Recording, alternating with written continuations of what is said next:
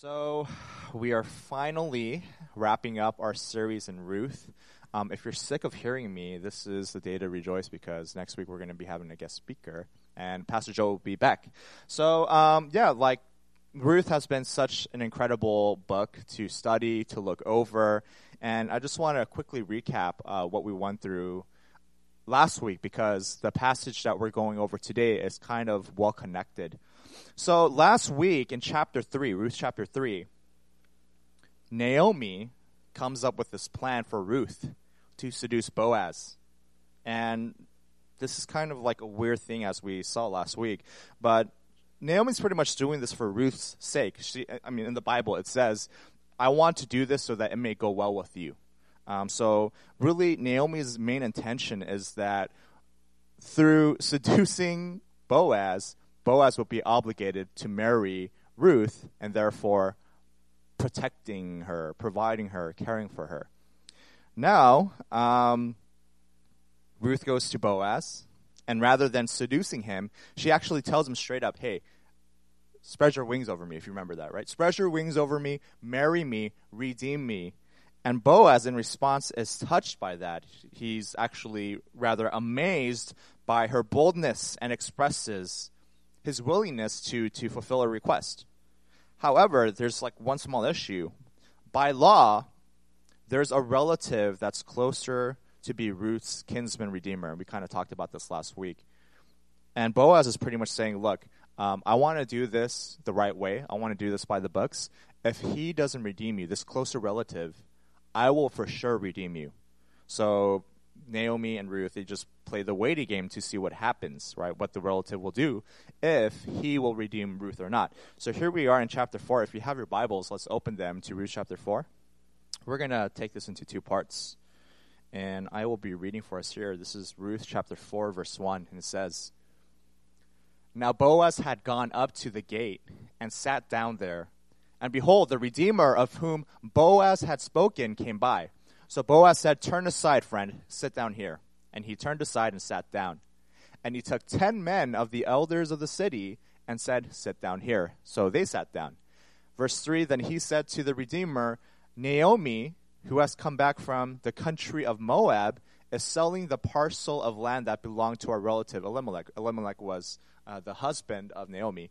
Verse 4, So I thought, I will tell you of it and say, Buy it in the presence of those sitting here and in the presence of the elders of my people. If you will redeem it. But if you will not, tell me that I may know, for there is no one besides you to redeem it, and I come after you. And this is the response of the relative. And he said, I will redeem it. And verse 5, Then Boaz said, The day you buy the field from the hand of Naomi, you also acquire Ruth the Moabite, the widow of the dead, in order to perpetuate the name of the dead and his inheritance. Verse 6, Then the Redeemer said, I cannot redeem it for myself, lest I impair my own inheritance. Take my right of redemption yourself, for I cannot redeem it. Now this was the custom in former times in Israel concerning redeeming and exchanging. To confirm a transaction, the one drew off his sandal and gave it to the other. And this was the manner of attesting in Israel. So when the Redeemer said to Boaz, Buy it for yourself, he drew off his sandal. Then Boaz said to the elders and all the people, You are witnesses this day that I have bought from the hand of Naomi all that belonged to Elimelech and all that belonged to Chilion and to Mahlon. Verse 10, And Ruth the Moabite, the widow of Mahlon, I have bought to be my wife, to perpetuate the name of the dead and his inheritance, that the name of the dead may not be cut off from among his brothers, and from the gate of his native place. You are witnesses this day. And verse 11, Then all of the people who were at the gate and the elders said, We are witnesses. May the Lord make the woman who was coming into your house like Rachel and Leah, who together built up the house of Israel. May you act worthily in Ephrathah and be renowned in Bethlehem, and may your house be like the house of Perez, whom Tamar bore to Judah, because of the offspring that the Lord will give you by this young woman. Let's take a break here. This is kind of like confusing, right, if you just read it for face value, but let me try to explain what's going on, okay? So Boaz, he's actually taking the official steps to redeem Ruth. So this is taking place at the gate, and the gate in those times is kind of like the closest equivalent of a public courtroom setting, okay?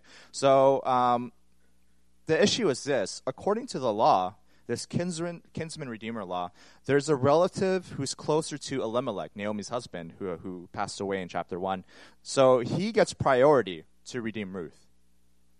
However, if he doesn't want to redeem Ruth, right, if he doesn't want to purchase the land and to take Ruth as his wife, it's Boaz's for the taking. So Boaz, he offers a relative the field that originally belonged to Elimelech, now in the possession of Naomi. Naomi had to sell this property to survive. And a couple weeks ago, I think we mentioned that wives in those days depended heavily on their husbands for survival. It was a heavily patriarchal society, and if the husband died, the wife who became a widow was extremely vulnerable and extremely helpless. So for Naomi, selling the property would have actually given her enough means to not end up like a lot of the widows in these times, who either were forced into some sort of slavery or prostitution or just ended up dying. So God implemented this law that allowed a kinsman redeemer to look after and to care for those who were extremely vulnerable, the widows. And in this case, the relative would purchase the land from Naomi, but there's kind of like there's some exceptions to this, because on the 7th year, this is called the year of Jubilee. You can read about it in Leviticus 25. But on the 7th year, the year of Jubilee, the land would return back to Naomi. So if you're tracking with me, the kinsman redeemer is just really purchasing it for 6 years. And throughout the 6 years, he can make money off the land. He can do business with it. But during the 7th year, the year of Jubilee, he would lose ownership of the land, and it was kind of costly. Right? It wasn't a financially wise move. So Boaz says to the relative, hey man, let me know if you're going to do it. Because if you're not going to do it, I'm next in line and I'm for sure going to do it. And Boaz is probably thinking at this moment, dude, you're not going to do it. It's financially not worth it. You're going to lose it in 7 years anyway. And so, I mean, he's pretty sure that he can redeem, Boaz can redeem both Ruth and the land. However, the relative decided that, you know what, I'm going to purchase it. I'm going to buy the land. Why? Probably because it makes him look good, especially in this honor and shame culture. So, you know, honestly, if this guy has enough money to purchase land in those days, he's probably wealthy, okay? So he probably didn't have much to gain. So picture with me, this is kind of like the same honor and shame equivalent of our parents paying for the bill. You know, like we go to family gatherings and there's this like awkward fight between who pays the check, right? And we as second generation people, we've kind of inherited it, kind of, right? And we see our parents fighting for it. No, let me pay for the bill. Let me pay for the bill. And you're thinking, wait, mom and dad, I thought you said we're broke. Why are you trying to pay for like a $300 meal, right? And the reason why is because they want to maintain their honor. They don't want to come off as poor, shameful, people. And so for Boaz's relative, the relative that was actually nearer to Elimelech, this was a good move to make himself look good. So Boaz, he's like, oh crap, he's going to purchase it. He's on his last move. And this is where he plays the trump card. Boaz tells the relative this, oh, by the way, you did agree to purchase this land, but in addition to purchasing this land, guess what? You have to purchase Ruth. She's a widow. It's a packaged deal. And he just snuck that in there. And this is where the tides turn. The relative was in a dilemma after being so sure about the land. And now when with Ruth in the picture, he wasn't too sure anymore. It's way too expensive to not only buy the land, but to also buy Ruth. It's very costly. And the marriage would cause his entire estate and belongings to fall into the line of Elimelech, not his own direct line. And in those days, there's a huge concern and huge worry to maintain your own line. And remember, Ruth was a Moabite. She was an outsider. She wasn't an Israelite. So for him to also bring in this person from Moab who Israelites didn't really care about, it can really tarnish his family name. So if you can see, if you go through the pros and cons list, it's not worth it anymore to not only just purchase this land that belonged to a distant relative, but to also bring in this widow into his family. So the relative is like, you know what, it's not worth it. I'm not going to do it. It's going to screw up my own inheritance. It's going to make my life much harder. So Boaz, you take it. It's all yours. So Boaz's his plan works. He officially purchases the land, and Ruth, and to make it official, it's kind of funny how they added this detail, right?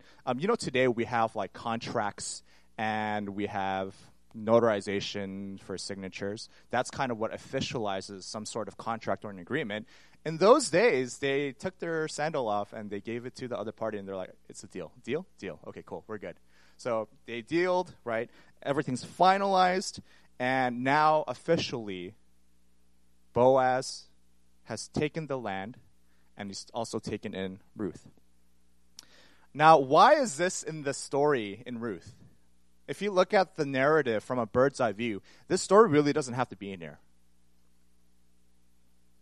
If the author really wanted, he could have skipped this. But I think the reason why this is in the story is because the author wanted to highlight the contrast between the relative's self-interest in wanting the land for his own name, for his own glory, versus Boaz's interest for others. So there's a contrast that the author wants to show us. In this relative, we have this guy who's selfish, concerned for his own inheritance and his line. And on the other hand, we have Boaz, who's a worthy man who is extremely selfless, and really he's going the extra mile for Naomi and Ruth because he cares about them. Boaz, he had nothing to gain from buying the land and redeeming Ruth. He had everything that he needed. But once he saw the hardship that Naomi and Ruth went through, he felt compassion and he felt the burden, and he sacrificed his land, his crops, his servants, his wealth to selflessly provide for these widows who were really on the brink of dying or being slaves. So the book of Ruth, if we look at it from a bird's eye view, it's not just about faith, loyalty, and boldness, which are huge themes. But the book of Ruth is also about selfless acts of love. It's about showing compassion to those who are weak or vulnerable. And this story is a window for us as a church today to see and to be reminded of how much God loves us. I mean, were we not on the brink of spiritually dying? Were we not on the brink of being slaves to sin? Didn't God have everything that he needed? I mean, did God really have to sacrifice his one and only son for us? And I was just thinking about this, and what came to my mind was this. What did God gain from saving me? Like, I'm thinking about myself. What did God gain from saving me? I guess he gets some glory, but dude, he could have saved someone else. He could have saved someone else in, in an unreached area. Why did God save me? And I really think this shows that, God works in his own mysterious ways. God is the author of selfless love. God is the author of this word that we've been kind of unpacking in the series, the word Hesed. And the characters of Ruth and Boaz point to the character of who they image, God himself. So in this first section, we see the contrast between Boaz's selfless heart for people who are vulnerable and weak versus the relative's interest for himself. Let's finish the book. So here we are in chapter 4, verse 13, and it says, So Boaz took Ruth, and she became his wife. And he went into her, and the Lord gave her conception, and she bore a son. Then the woman said to Naomi, Blessed be the Lord, who has not left you this day without a redeemer, and may his name be renowned in Israel. He shall be to you a restorer of life and a nourisher of your old age, for your daughter-in-law who loves you, who is more to you than 7 sons, has given birth to him. Then Naomi took the child and laid him on her lap and became his nurse. And the women of the neighborhood gave him a name, saying, a son has been born to Naomi. They named him Obed. He was the father of Jesse, the father of David. Now these are the generations of Perez. Perez fathered Hezron. Hezron fathered Ram. Ram fathered Amminadab. Amminadab fathered Nahshon. Nahshon fathered Salmon. Salmon fathered Boaz. Boaz fathered Obed. Obed fathered Jesse, and Jesse fathered David. So to recap, Boaz and Ruth, they marry. It's a happy story. They have a kid. And Naomi, who lost her husband, who lost her sons, she gained a different son in Boaz and a grandson in Obed. And she nursed him. And the book pretty much ends by stating that Obed, the son of Boaz and Ruth, was the father of Jesse. Jesse was the father of King David. And really, the author wants to show us that God used the faith and the boldness of both Boaz and Ruth to eventually bring about the Savior who would eventually save and restore all of mankind. In the first week, I mentioned that really, Ruth is kind of like the origin stories of King David. And Boaz selflessly purchasing and redeeming a foreigner, Ruth, points to a future reality where Christ will selflessly purchase and redeem foreigners like us, people who are outside of his kingdom.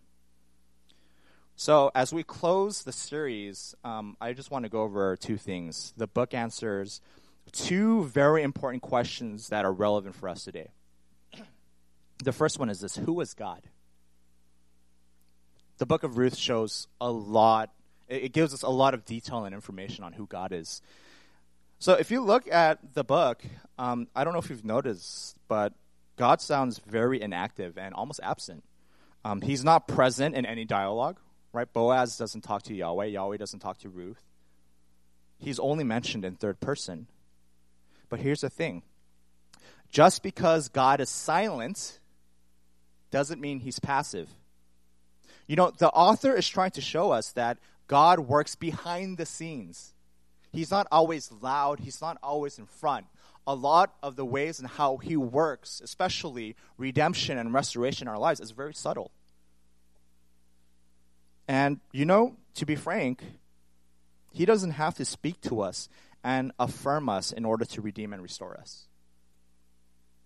The book of Ruth shows us that God is a God who hears and who sees.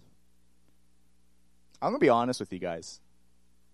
There are many times where I struggle in my relationship with God because there's so many times I want to talk to him and I want him to speak into my life, but all I get is silence. You know, rather than getting an answer or some clarity to take the next steps in life, it seems like God is just silent. And, you know, this is wrong on my part, but I've gotten cynical and pessimistic because of that. So to give you an example, whenever I hear people say, hey, Randy, guess what? God told me this. Check this out, right? Or whenever I hear people say, you know what? God wants me to tell you this. All the red flags go up. And I'm just like, oh, yeah? When did you become a prophet? Because if you kind of forgot, I think there's this guy by the name of Joseph Smith, right? God apparently spoke to him, and, you know, he has some tablets, and boom, you have Mormonism, right? Oh, by the way, God also spoke to this dude named Muhammad, and Islam started. Yeah? God didn't tell you anything. You're acting out of your own convictions, right? And this is kind of like my pessimistic heart. And it really shows that I hate the way how God communicates. I hate how he doesn't speak to me, and it's not, like, clear and vivid. It'd be nice if we had a burning bush in our backyard, right? Like, imagine, like, you're having a rough day. You go to your backyard, and, you know, the burning bush says, Randy, how's your day, man? You doing okay? Yeah. You know, what happened 10 minutes ago, I know that was difficult, but I just want to let you know that that's going to serve to bless you in 10 years. Wouldn't that be nice? Like, you go to the burning bush, right, and God is like, she's not the one. Run away as far as you can. Or that would be so great.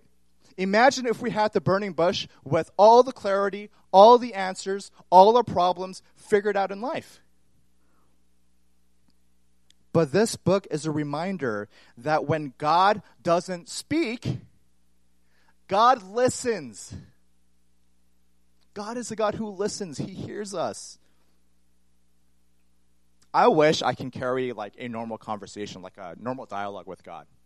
Kind of like, hey, like, how you doing? Yeah. You having a good day? Yeah, cool. And God is like, yeah, I saved this guy, this guy, this guy. I'm also bringing judgment to this guy, this guy, this guy. Whatever, right? I wish I had kind of like a normal dialogue with God. But when I pray, when I'm laying my burdens, it looks like I'm talking to a wall. And all I'm getting from the other side is silence. Do you feel that way sometimes? So I thought this, is it better to have a God who is constantly talking to you, right? He's emailing you, he's calling you, giving you advice, he's texting you Bible verses, right? He's retweeting you Tim Keller stuff like, hey, this is legit. This applies to your life. You should read this. Right? He's messaging you, he's talking to you, he's blowing up your notifications. Or is it better to have a God who listens way more than he speaks? The book of Ruth is an important lesson on presence. Just because God is with you doesn't mean he's going to fix all your problems in life. God's presence doesn't mean he's going to give you a step-by-step manual on how to fix your life or how to reach success. God's presence simply means that he will be with you for all the years in your life, every season. God's presence means you'll never be alone. Ruth doesn't promise us that there's going to be an immediate end to our suffering. It doesn't promise an immediate end to our sins, our shortcomings, our problems, our struggles, our burdens, our baggage. But Ruth promises that God will be with us in every season, and that's actually better than him spoon-feeding us what we want. Who is God? God is a heart. God is a God who has a heart of redemption. He has a heart to redeem. And if you look at the book from the start, the book starts with death and emptiness. Right off the bat, the first 5 verses, Naomi's husband dies, and her 2 sons die, Mahlon and Chilion. And she becomes not only a widow who suffered greatly during like those times, but she was a foreigner to a land that didn't really get along with her people. The book starts with death and emptiness, but the book ends with birth, new life, fullness. Ruth is really a book that shows answered prayers. And God does not only hear and see the struggles of Naomi and what she's praying for, but God also answered it. God restored the land from famine. He redeemed Ruth, and eventually he provided a husband and a kid.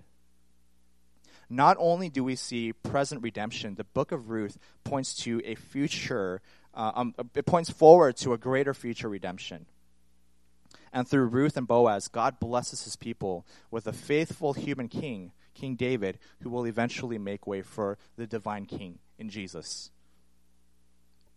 And church, really, like, this book should comfort us because it's a reminder that God loves you, that God sees you, he hears you, he listens to you, and he is even redeeming you in this very moment. And one day you will be fully redeemed when you see him face to face. That's the first thing that we see. Who is God? God is a God who hears and sees, and he is working redemption in our life. The second thing is this: who is God's people? Ruth does a fantastic job in defining who God's people is. So if you look at the Bible, the Old Testament, your automatic assumption is this: God's people is Israel, right? They're ethnic Israel. But here we see, even in the Old Testament, that to be God's people is not just defined by ethnicity. It's not defined by gender, because a lot of males were celebrated during these times. It's not defined by your social status or where you're from. God's people is defined by faith. God's people is defined by people who mirror his hesed. And I'm going to break this down soon. So to be God's people, then, is to mirror him. It's to live in his image. And this leads us straight into our application. And it's this. Church, seek opportunities to show hesed to others. Now, honestly, I don't like bringing like the original languages in my preaching. But this is kind of like a very important word, so I'm just going to use it, okay? So hesed, we see translated in our ESV as steadfast love, kindness, faithfulness. But I think a more precise way to look at hesed, because there's such a wide range of meaning, is to view this word hesed as how God deals with his own people. So hesed, at the end of the day, is how God deals with his own people. And I looked at a dictionary for y'all. These are all the definitions. Hesed can refer to joint obligation, right? Sounds like marriage. Lasting loyalty, to show faithfulness, to keep faithfulness, goodness, graciousness, proof of mercy. And if you look at this word and its occurrences, the Bible shows that hesed is really undeserved. It's not a reward for doing something right. It's like grace. And the powerful thing about hesed, or his covenant loyalty, however you want to define this word, is that God remains loyal even when we stray away. So the application of Ruth, if we look at this big picture, is this. What God has done for you as his people and showing you hesed, do that to others. I mean, isn't that what Jesus preached in his ministry? Everything that God has done for you in his acts of sovereignty and grace and love and compassion and patience, do that onto others. So let's think about it, church. How has God shown you compassion? How has God remained faithful and loyal to you? How has God been patient and kind to you? And once we kind of recall specific ways and the evidences and how we see that in our lives, we have the feel to do that onto others in love. And as we display hesed to others, we are pretty much doing what Ruth and Boaz are doing. Their character reflects the character of God, and that's how the world sees who Jesus is at the end of the day. At the end of the book, the author gives us a genealogy, and this really shows that David comes from the line of Ruth and Boaz. I don't know if you caught this. There's actually two genealogies. There's one right before verse 18, right here. Obed, he was the father of Jesse, the father of David. That's one. And the second is this more bird's eye, broad view of the genealogy that really, I guess the author decides to start with Perez. This is weird. Number one, this sounds repetitive. And number two, why Perez? I mean, who is Perez, right? Why not like Jacob or Abraham? It's weird how you would want to start with Perez. But for us to understand this, to understand why he did the genealogy this way, is to understand the story of the first name mentioned and the story of the last name mentioned. And what the author is going to do here, he's going to draw some parallels. So for us to really understand why the book ends this way, we have to understand Genesis 38. This is the story of Judah and Tamar. So Judah is one of the 12 sons of Jacob. Judah had 3 sons. His oldest, his name was was wicked. So guess what God did? God killed him right from the bat. So Judah, he goes to his second son. His name is Onan. And he says, hey, Onan, it's your duty as the brother-in-law to perform this marriage for your sister-in-law. So this is what they call, this is very technical, but I'll define this for us. This is what's called the Levirate marriage. So in those days, there was a law implemented that if you have an older brother who's married and that older brother dies, You, as a second sibling, are obligated to marry your sister-in-law. That is weird. That is really weird. So, like, if my brother died, I would have to marry my sister. Oh, that's, like, weird, right? So, for our times, it sounds so weird, but the purpose behind this rule was for God to show his people to take care of widows. Widows are extremely vulnerable in these times. It's so hard being a widow. And what God wanted to do is for his people to, like, don't just be concerned about your own well-being. Show some concern to those who are vulnerable and very weak. So Judah says, hey, Onan, it's your job to perform this Levirate marriage to Tamar, pretty much. So something interesting happens. I don't know if you're familiar with this. Onan pretty much refuses to do it. It's more graphic in Genesis 38, but let's remain PG-13 here. So let's say that Onan intentionally didn't get pregnant with Tamar, so God kills him as well. Right? So Judah, he lost his first two sons because they were being wicked. And there's the last son, Shelah. Shelah is actually too young to fulfill this role. So Judah tells Tamar, hey, wait till Shelah gets older. Then we're going to continue the family line through you two. All right? It's going to be Shelah and Tamar, and you guys are going to carry Jacob's name. But something crazy happens. I don't know why. I don't know what the motivation is. But after some time, Tamar actually dresses up as a prostitute. We don't know her intentions. She tricks Judah and pretty much gets pregnant. And that child from Judah and Tamar is, guess who? Perez. So months later, Judah realizes that Tamar is pregnant. She's showing. And for Judah, he's probably thinking, dude, you're being sexually immoral. We got to stone you. So he gets a crowd, and he was like, dude, we have to stone her. She's violating the law. And Tamar says something very profound. The man who got me pregnant owns this ring, this belt, and this staff. And Judah, he looks at the ring, he looks at the belt, he looks at the staff, and he's like, oh, crap. That's my ring. That's my belt. That's my staff. Oh, shoot. She wasn't the co-prostitute. That was Tamar. And you know what Judah's response is after he realizes that he's actually the one who sinned greatly? He said this, Tamar, right, is more righteous than I. And towards the end of Jacob's life, later on in Genesis, he gives Judah the greatest blessing over all the other sons. Why? Judah was wicked. It's because he had the heart of repentance. He had the heart of humility. And we go down to David. We have here, right, Israel's greatest king of all time. But obviously, if we look at the story of David, we see that David has actually committed some terrible and heinous sins, did he not? He committed adultery. He slept with Bathsheba, someone else's wife. And after that, to cover it up, he abused his power.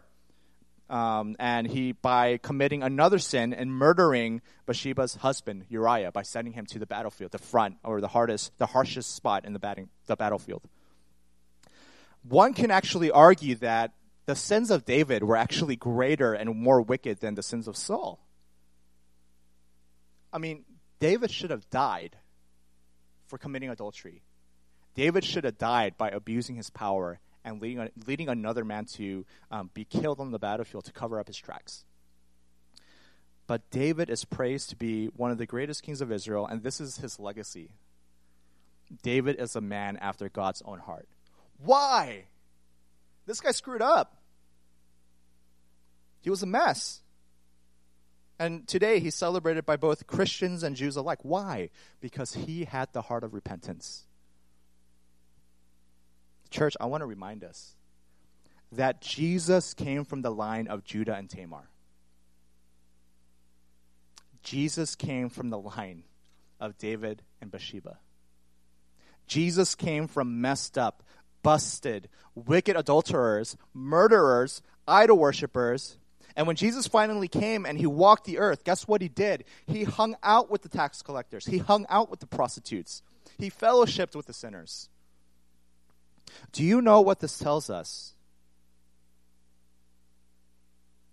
It tells us that we don't have to have everything figured out. We don't need to have all the answers and all the solutions to the problems that we face in life. This shows us that we don't have to be the most successful people. We don't have to pretend like we're someone we're not. We don't have to live up to any false expectation. We don't have to have control and security over the things in our lives. The only thing that God cares about at the end of the day, whether if you're broke or rich, you're stupid or smart, you're successful, or you're just a complete flat-out failure, is faith and repentance. That's the only thing God cares about at the end of the day, when it's said and done. And really, what God is showing us is this. My people are not people who are just morally good. My people are not people who just go to church on Sundays for the sake of it, or even pastors or church leaders.